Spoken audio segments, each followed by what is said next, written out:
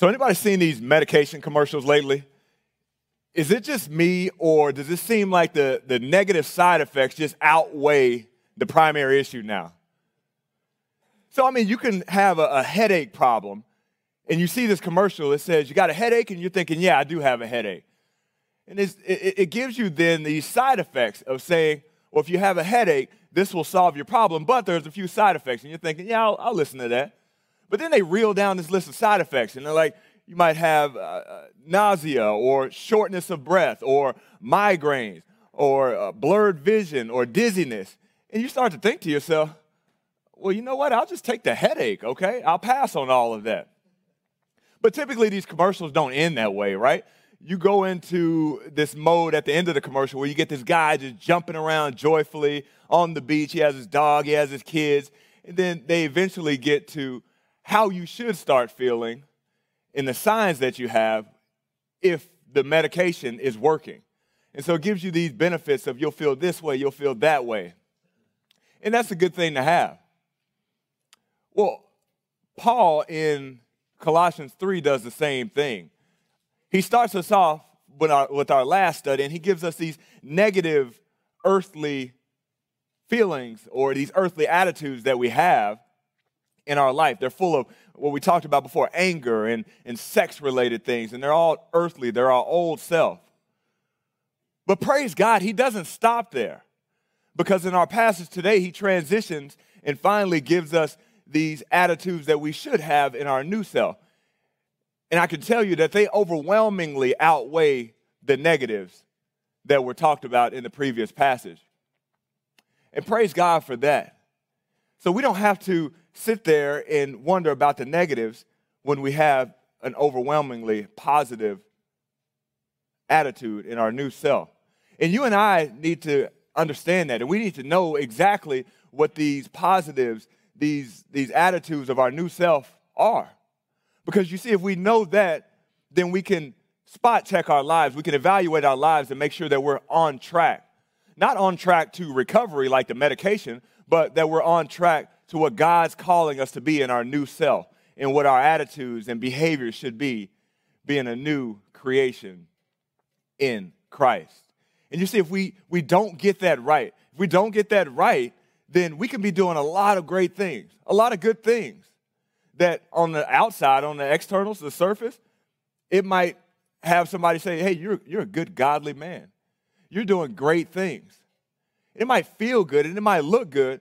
All the while, we might be completely missing the mark on the attitudes and the motives that drive those behaviors, which can lead us down the wrong direction.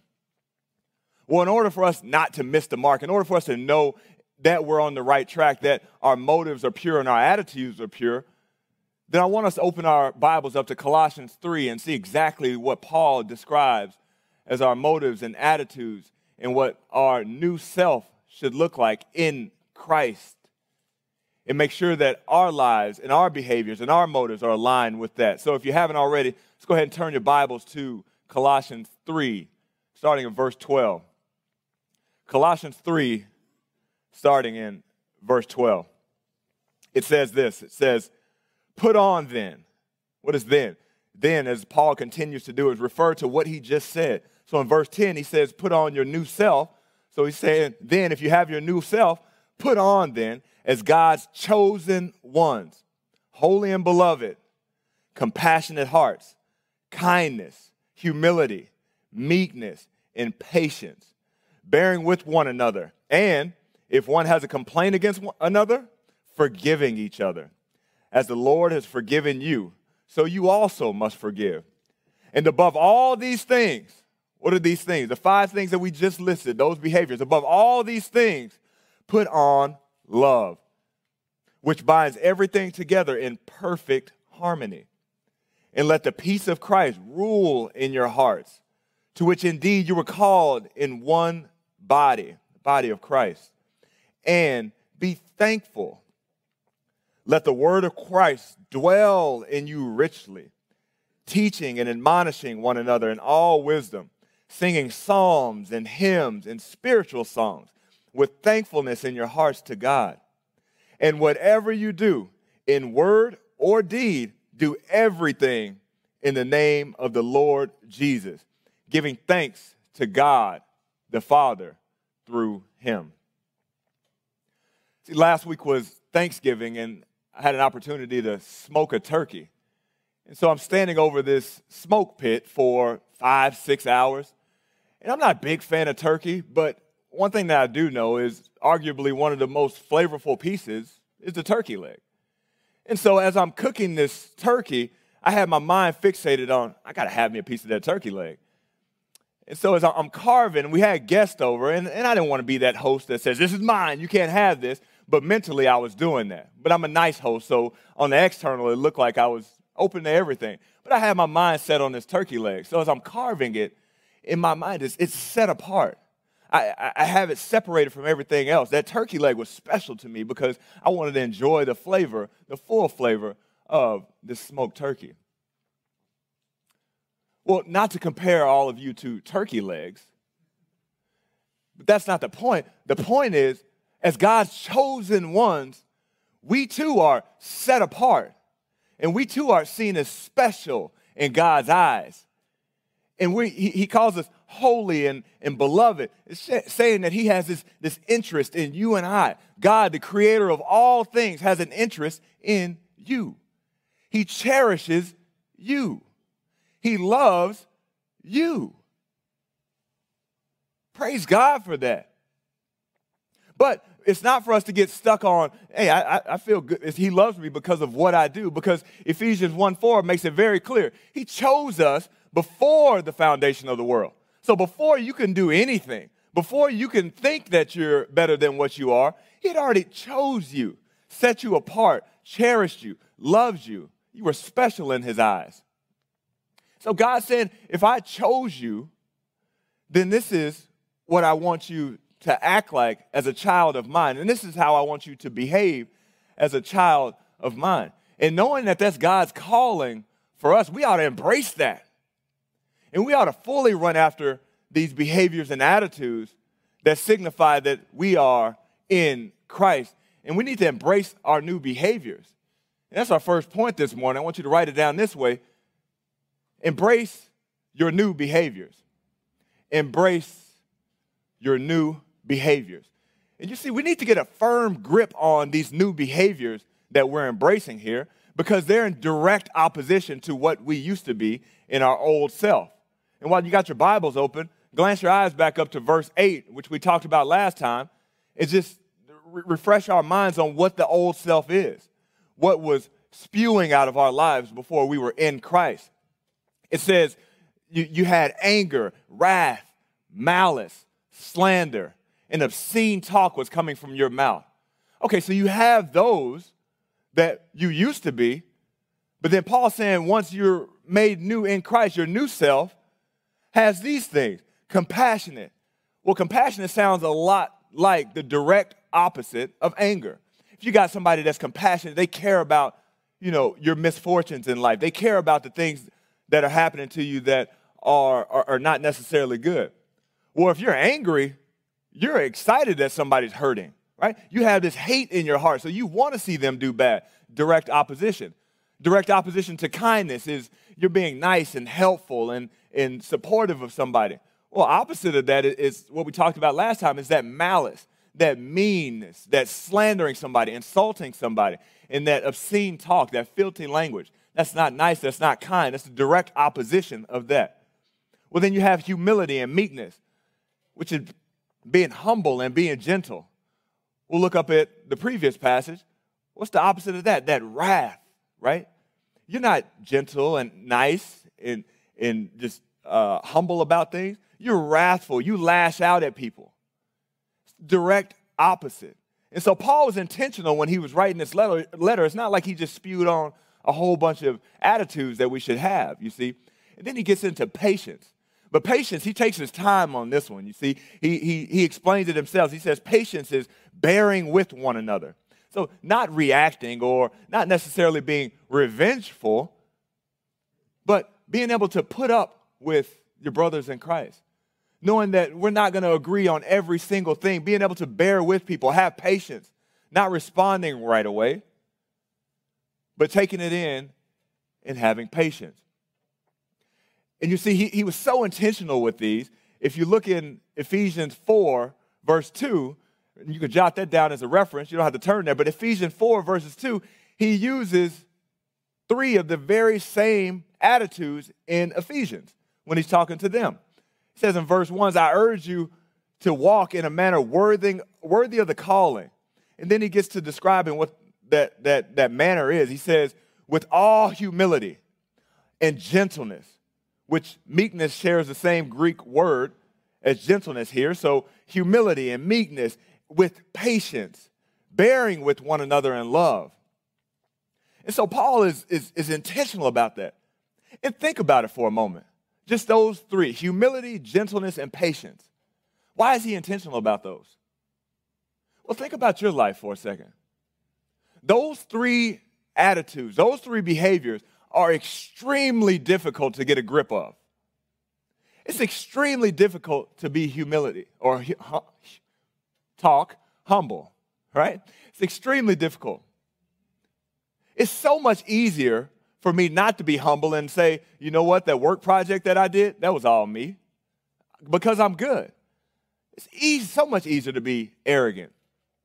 Well, it's so easy not to be gentle. You know, at a snap of a finger, if your wife or your kids do something wrong, it's just so easy to lash out. We're good at that because that was our old self. That was what our life was full of. And it's so easy not to be patient. And Paul takes his time with patience because that's arguably one of the most difficult things to do, is to be patient. But you see, it's so easy not to be patient. Just think about when you're driving and somebody cuts you off on the road. At the snap of a finger, you can lose your control. And you can get angry and mad and upset and not be patient, especially when we have a culture that's full of it. But God calls us to be different. He's brought us to our new self, so he calls us to be different from the rest of the culture. Paul's saying, have patience in all of that. Having patience with believers is what Paul is talking about here in our passage. This Christian community that they have at the Colossian church, he's saying, have patience with them. Why? Because Christ has already forgiven them, just like he's forgiven you. So if Christ is able to have patience and forgive them, then you and I should definitely have more patience. And you see, even within the church, we're going to have a lot of disagreements. I was just talking about this morning with the brothers. There's more disagreements. There's more divisions within the church now than ever. Because first we used to have divisions just on theology and biblical things and things around the church. But then now we're having divisions on society and elections and how should we wear masks? How should we greet people? How close should we stand together? Should we be inside? Should we be outside? All of these divisions, Satan's continuing to slice, and slice to divide.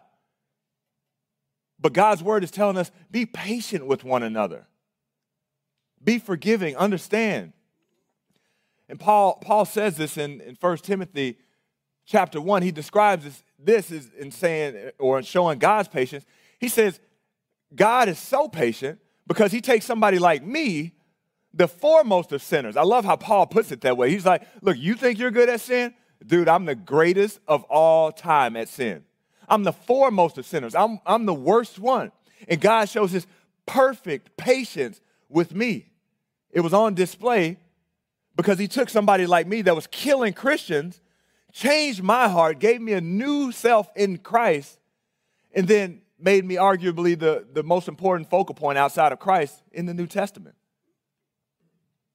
So he's showing his perfect patience, and if God can do that, you and I should be able to do that as well. Well, that patience just doesn't stick within the Christian church, in our Christian community. It should overflow with patience with non-believers as well. And again, imagine the context of the church in Colossae. You have a church here that's being infiltrated by false teachers. And you have these false teachers that are coming in telling the Colossians, who are relatively new believers, that, hey, that stuff that Paul told you, that's not it, dude. That's not right. You're silly for just believing that in Christ alone you're good. You got a whole bunch of things that you need to do on top of that. And if I can imagine and take it a step further, they weren't nice about it. And I can know that because I can look at our culture and see that they're not nice about it either. Very rarely do you get people saying, hey, you know what? I heard you talking about Christ. Christ alone, through faith alone saves. Tell me more about that. I want to know more. Because I think, you know, I have my own opinion, but I think you're right. Of course they're not saying that. They're saying what we hear today is you're foolish. You're stuck in history. Right? And that's just dumb. And if you don't conform to the rest of the world, then we're going to shame you out. We're going to cancel you out. That's what they're saying. But what does Paul say? What does God's word say? Be patient. I know that's happening. I know they're saying that. I know they're reviling against you, but be patient. Be patient. Not reacting, not seeking revenge, not thinking that Christ's words needs defense, it needs help. It's just saying be patient. And that's what we're called to do. Well, in verse 13, he goes on to assume that because we're sinners, because we're all unique and we all have our own thought processes, even though ultimately they should reside in Christ, Paul says if one has a complaint against another, so if you're finding fault, if somebody has wronged you, saying forgiving each other, as the Lord has forgiven you, so you also must forgive. So he's not saying, you know, you probably won't have a situation where you need to forgive somebody. He's saying when it happens, when this happens, when somebody wrongs you or when you find fault in somebody, what should you do? He's saying forgive. Your response should be to forgive. But that's so hard. That's so hard to forgive. You don't understand. Let me just explain to you what this person has done to me. It doesn't matter, guys. God's saying none of that matters. Forgive. One, because if you're dealing with a Christian, as I mentioned, Christ has already forgiven them. So you also must forgive. But then two, if you're dealing with a non-Christian, it's important for us to look at all the sins that we've done against Christ and know that he's forgiven us. We're forgiven. We read in our DBR this morning in 1 John, if we think we don't sin, then we're deceiving ourselves. We're calling God a liar. So we've all sinned, but understanding that we've been forgiven, so we also must forgive. Christ illustrates the story in Matthew 18 when he talks about the parable of the unforgiving servant. You remember this. You have this master and a servant. Servant owes the master 10,000 talents. 10,000 talents. It's a lot. And so he's coming to his master and he's begging and pleading his master, please forgive me. I promise you I'll pay you back. Just give me time. And what does the master tell him? Don't worry about it. I forgive you. And matter of fact, on top of me forgiving you, I'm going to wipe your slate clean. You no longer have that debt. But then the unforgiving servant, who you and I can relate to probably more than the master, way more than the master, he says, great, thank you. And what does he do? He goes to his fellow servant and say, hey, you owe me money. And you owe me a few thousand denarii, which if you compare denarii to talents, it takes thousands among thousands of denarii just to equal 1 talent. So you see there's a huge disparity here, a difference. The master has forgiven him of a lot. And then he goes and chases after a fellow servant for a little. And not only does he chase after him, he chokes him out, throws him in prison because he owes him a little bit. And the rest of that parable goes, the master finds out and he says, you wicked servant. I forgave you of everything. I wiped the slate clean. And what do? You go get mad at somebody because they owe you a little bit? And he throws him in prison and makes him work to pay back all of that, which of course he can. You see, when we don't forgive, we basically tell God, hey, God, I know you forgave me, but this person that's wronged me, they've done more to me than I've done to you.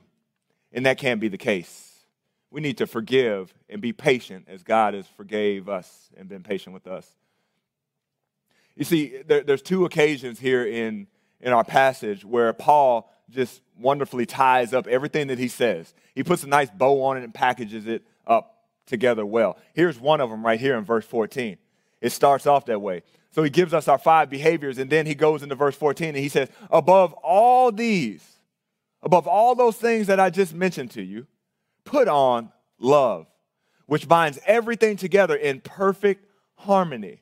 And let the peace of Christ rule in your hearts, to which indeed you were called in one body, and be thankful. Be thankful. I don't know about you, but one of the most weirdest feeling things that we oftentimes don't think about, and it's often uncomfortable as well, and it's happened to me a couple times when I've traveled for work, is forgetting a belt. You don't realize how important a belt actually is until you don't have one. And it just throws everything off. It just makes you feel weird. Because a belt binds everything together. It serves a huge purpose. And although it's the last thing that we think to grab and last thing that we put on, it's responsible for holding your pants up. It's responsible for keeping your shirt tucked in. And what they really don't market it for, and I think it's genius, and they should, it's an accountability tool. So when you don't want to step on the scale, it's a quick reminder once you used to be able to get to that 3rd and 4th notch, and you're fighting to get to that 1st notch, that you need to do something different with your diet plan. They should market that more, but they don't. That's not the point here. But the point here is the belt in itself binds everything together. When you start off your day, it holds everything in place, and it makes sure that everything else can function properly. Well, that's what Paul is talking about with love. You see, when we have love in the midst of all of those 5 things, above all of those 5 things that we talked about earlier, those behaviors, it binds it all together, and it allows those 5 behaviors to work at their full potential because it's bound up with love. And pretty much anything that's bound up with love as the driving force and the motivation behind it will be a good thing. And knowing that as Christians, knowing that love should be the motivation behind everything, we should ensure more that that's the driving force in everything that we do. And I put this down for point number 2. Let's write it down this way. Ensure your motive is always love. Ensure your motive is always love. Love. It should surround everything that we do because the Bible tells us and explains to us love is the most important aspect and the most important quality that a Christian can have.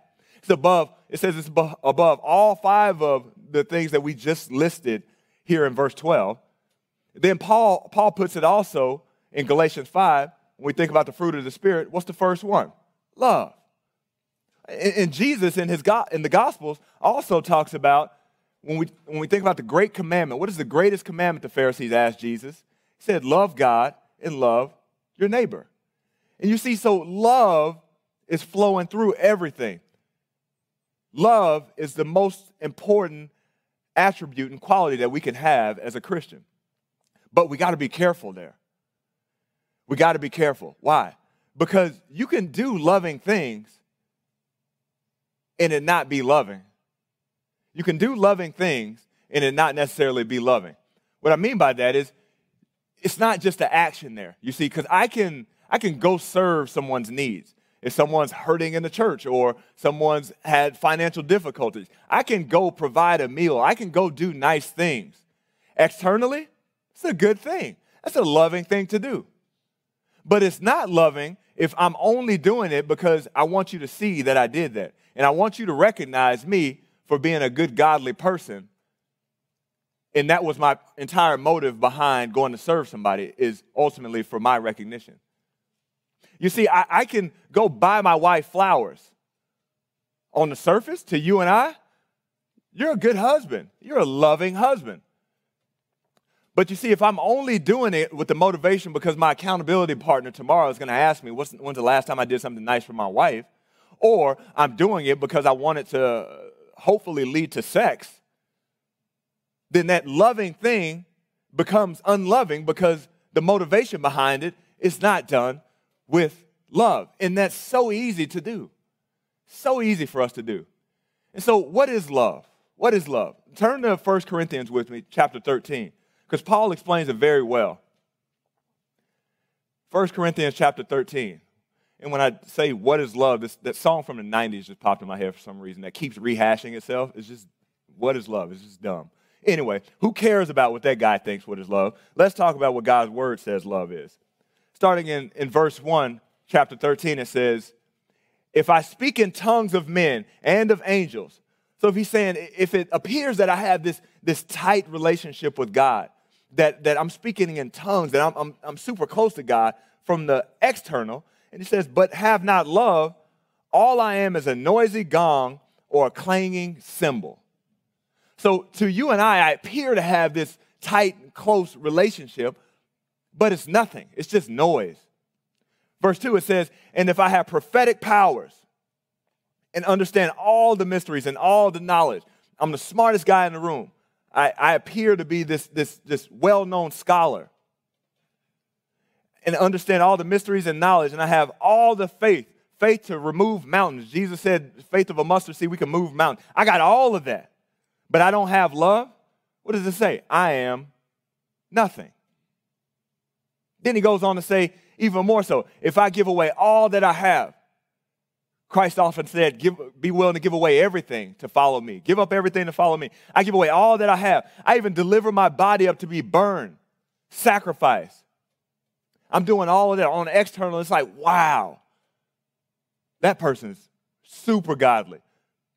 But then Paul says, but I have not love, I gain nothing. Out of all that, I gain nothing if I don't have love.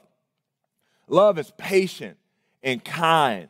We see those words in our passage. Love does not envy or boast. It's not arrogant or rude. It does not insist on its own way. It is not irritable or resentful. It does not rejoice at wrongdoing, but it rejoices with truth. Then verse 13 drops down and says, so now faith, that's a great thing. Hope, a great thing to have. And love abide. These three big components. He says, but the greatest of these is love.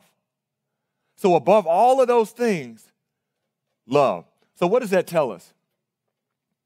What does that tell us? It tells us this.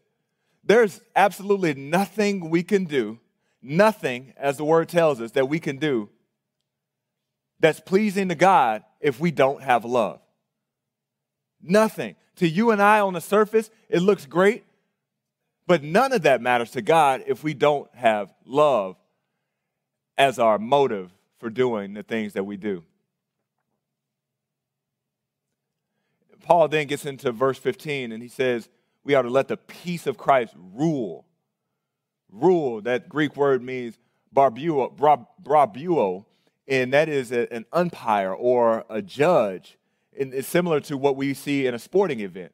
Right? You have this person that's in a neutral position that's responsible for pushing the game along, that's responsible for enforcing the rules or making decisions when the two opposing teams are up in arms and they don't know what to do. The referee, the judge, is responsible for deciding what's next. And if you're a sports fan, you know it's total chaos having a referee out there just because they're not perfect. But then just imagine not having one. It's even more chaos when you just allow the two teams that are going at it to make the decision. But as a follower of Jesus Christ, we don't have to rely upon any human being, any person that's not perfect to rule our life. Paul is telling us that Christ needs to rule our lives. So if we get to a point where we need to make a decision, Christ needs to be the one to make that decision. And it doesn't need to be the internet. It doesn't need to be the local news station because, quite frankly, all they're doing is fueling what you think already. The internet is built to fuel your search, what you look at. And so while you think you got all the right answers, the internet is just fooling us with that. And so we're not to look to any created beings. We're to look to the person that created all, that was able to live this life perfectly and allow him to rule, to be the decision maker in any type of differences that we have with anybody. And so where you and I get in trouble is we may start off with the right intention and say, you know what, this should happen. And I feel like this is the best thing. But when we get in the heat of battle of things, when we start to argue a little bit, it tends to get one-sided. And as much as I think that we're always 100% correct in these situations, guess what? The other person thinks that they're 100% correct too. Well, somebody has to be wrong. That's why Paul is saying the deciding factor needs to be Christ in all that we do. So how do we apply this? Two things that we can ask ourselves when we get in these situations where we have differences with others. The one is being able to ask myself, is what I'm doing, is what I'm arguing, is it pleasing to Christ? Is it pleasing to Christ? And then the second thing to ask myself is, are my actions loving? Are my motives behind what I'm driving after, is it for love or is it for myself? You see, because once we settle in love, then Paul is trying to get them to look at this because it will then strengthen the church. It will create this unity within the church as opposed to when we start doing things to please ourselves and not have love intervene. It might look good on the outside, but then it causes this wedge that happens within the church. And Paul is trying to protect them from that. Getting back to our passage in verse 16, it says this. It says, let the word of Christ dwell in you richly and abundantly. Let your life reflect Christ, the words of Christ, how Christ lived. That should just flow out of our body. It should dwell in us richly. And that will lead to teaching and admonishing one another in all wisdom, singing psalms and hymns and spiritual songs with thankfulness in your hearts to God. And whatever you do, in word or deed, do everything in the name of the Lord Jesus, giving thanks to God the Father through him. And so letting the word of Christ dwell in us, that means everything in our life should reflect Christ in his life. It should be everything we say and everything we do. People should look at us and say, see an image of Christ through us. And that's letting the word dwell in us richly and abundantly. But how do we get that? It just doesn't show up. Well, it goes back to, there's no surprises here, being in the Word. Understanding who Christ is and what Christ has done will allow it to richly dwell within us and pour out of us. And so we need to be in constant study and meditation and applying God's Word and not banking on what we've learned and what we've known for years and years. Because God's Word is living and active, Hebrews tells us. And so you can read something last year, read the same thing this year, and get a brand new revelation of it, not because there's different words on the page, but because God's illuminated your mind, because now you're ready for it, and maybe previously you weren't ready for it. So anytime that we skip out on missing God's word, we're missing out on an opportunity to learn more about God than what he has us prepared for in this current time. And so it's like my kids. We sit at the dinner table sometimes, and they'll sit there and say, I'm so thirsty. I need water. But what they don't realize is there's an abundance of water a few steps away right there in the kitchen. And so a lot of times I have to tell them, stop being lazy, get up and go get the water. And that can satisfy that thirst that you have right now. And as ridiculous as that might seem, that kids complain about being thirsty and it's sitting right there, you and I do the same thing with God's word. You see, we complain about life and say life is so hard and why is this happening and what am I supposed to do, and I'm anxious and I'm stressed out and I'm having financial troubles, whatever it might be. And we try to figure it out ourselves. And it just leaves us thirsty. Instead of going and picking up God's word that's right there. It's right on your nightstand, right on your coffee table, right on your bookshelf, right within arm's length, knowing that it can fulfill all of our needs and it can satisfy any of those concerns and thirsts that we might have. And see, when you have the word of Christ dwell in you, then it leads to the teaching, which is the positive presentation of God's word. It leads to the admonishing, which is steering clear and teaching and warning somebody about the danger that they're headed to. It leads towards singing psalms and hymns and spiritual songs with thankfulness and appreciation and not having an obligation to reading God's word. So in our passage, this is the second instance where Paul makes it very clear that he just bundles it up very nicely and puts a bow on it. As he says it right here. He says, whatever you do, in everything that you do it for Christ. Do it in the name of Christ. And you and I need more of that in our lives. We need to be doing more for Christ in everything that we do. And that's our third point this morning is we need to exemplify Christ in everything. Exemplify Christ in everything. See, Christ needs to be the priority of everything in our life. Everything. That means there's not a split of the work version of you, the home version of you, and the church version of you. Christ wants authority and priority over every facet of your life. 1 Corinthians 10:31 says, so whether you eat or drink or whatever you do all to the glory of God. And you see, exemplifying Christ in our life is a sign of thankfulness. It's a sign of saying thank you to God because we're using and applying what he's given us as a gift in Jesus Christ. You see, if you were to give a gift to a kid and they just marveled over it, they were so excited about it, and they started to put it to use right away, you'd feel like they're giving you thanks because they're putting it to use. Well, if you were to give that same kid a gift and he were to say thanks, throw it behind him and keep doing what he was doing, you probably wouldn't be too happy, right? You'd be a little frustrated on like, are you serious? I just gave you a gift and all you want to do is put it aside and continue to do what you were doing? Well, that's what we do to Christ when we don't show thankfulness and we don't exemplify Christ as God's gift to us and live our life like him. See, the goal of the Christian life is to be more like Christ day after day after day, and to continue to exemplify Christ in all that we do. Bring him glory and honor in all facets of our life. Everything. You see, when we exemplify Christ, that then gives somebody that Christ or that God has put in our lives an entry point to Jesus. Just by them looking at your life can have them inquire more about who Christ actually is and lead them closer to him.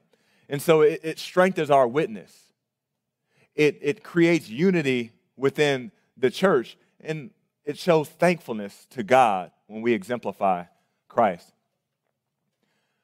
Well, every fourth Saturday here at the church, when I'm out with Compass Active, I get this constant reminder of there's certain things in life I'm just not gifted at. And that thing that I see every fourth Sunday is the fix-it ministry. God's not giving me a gift to fix things. Matter of fact, I'm probably make things worse type ministry guy.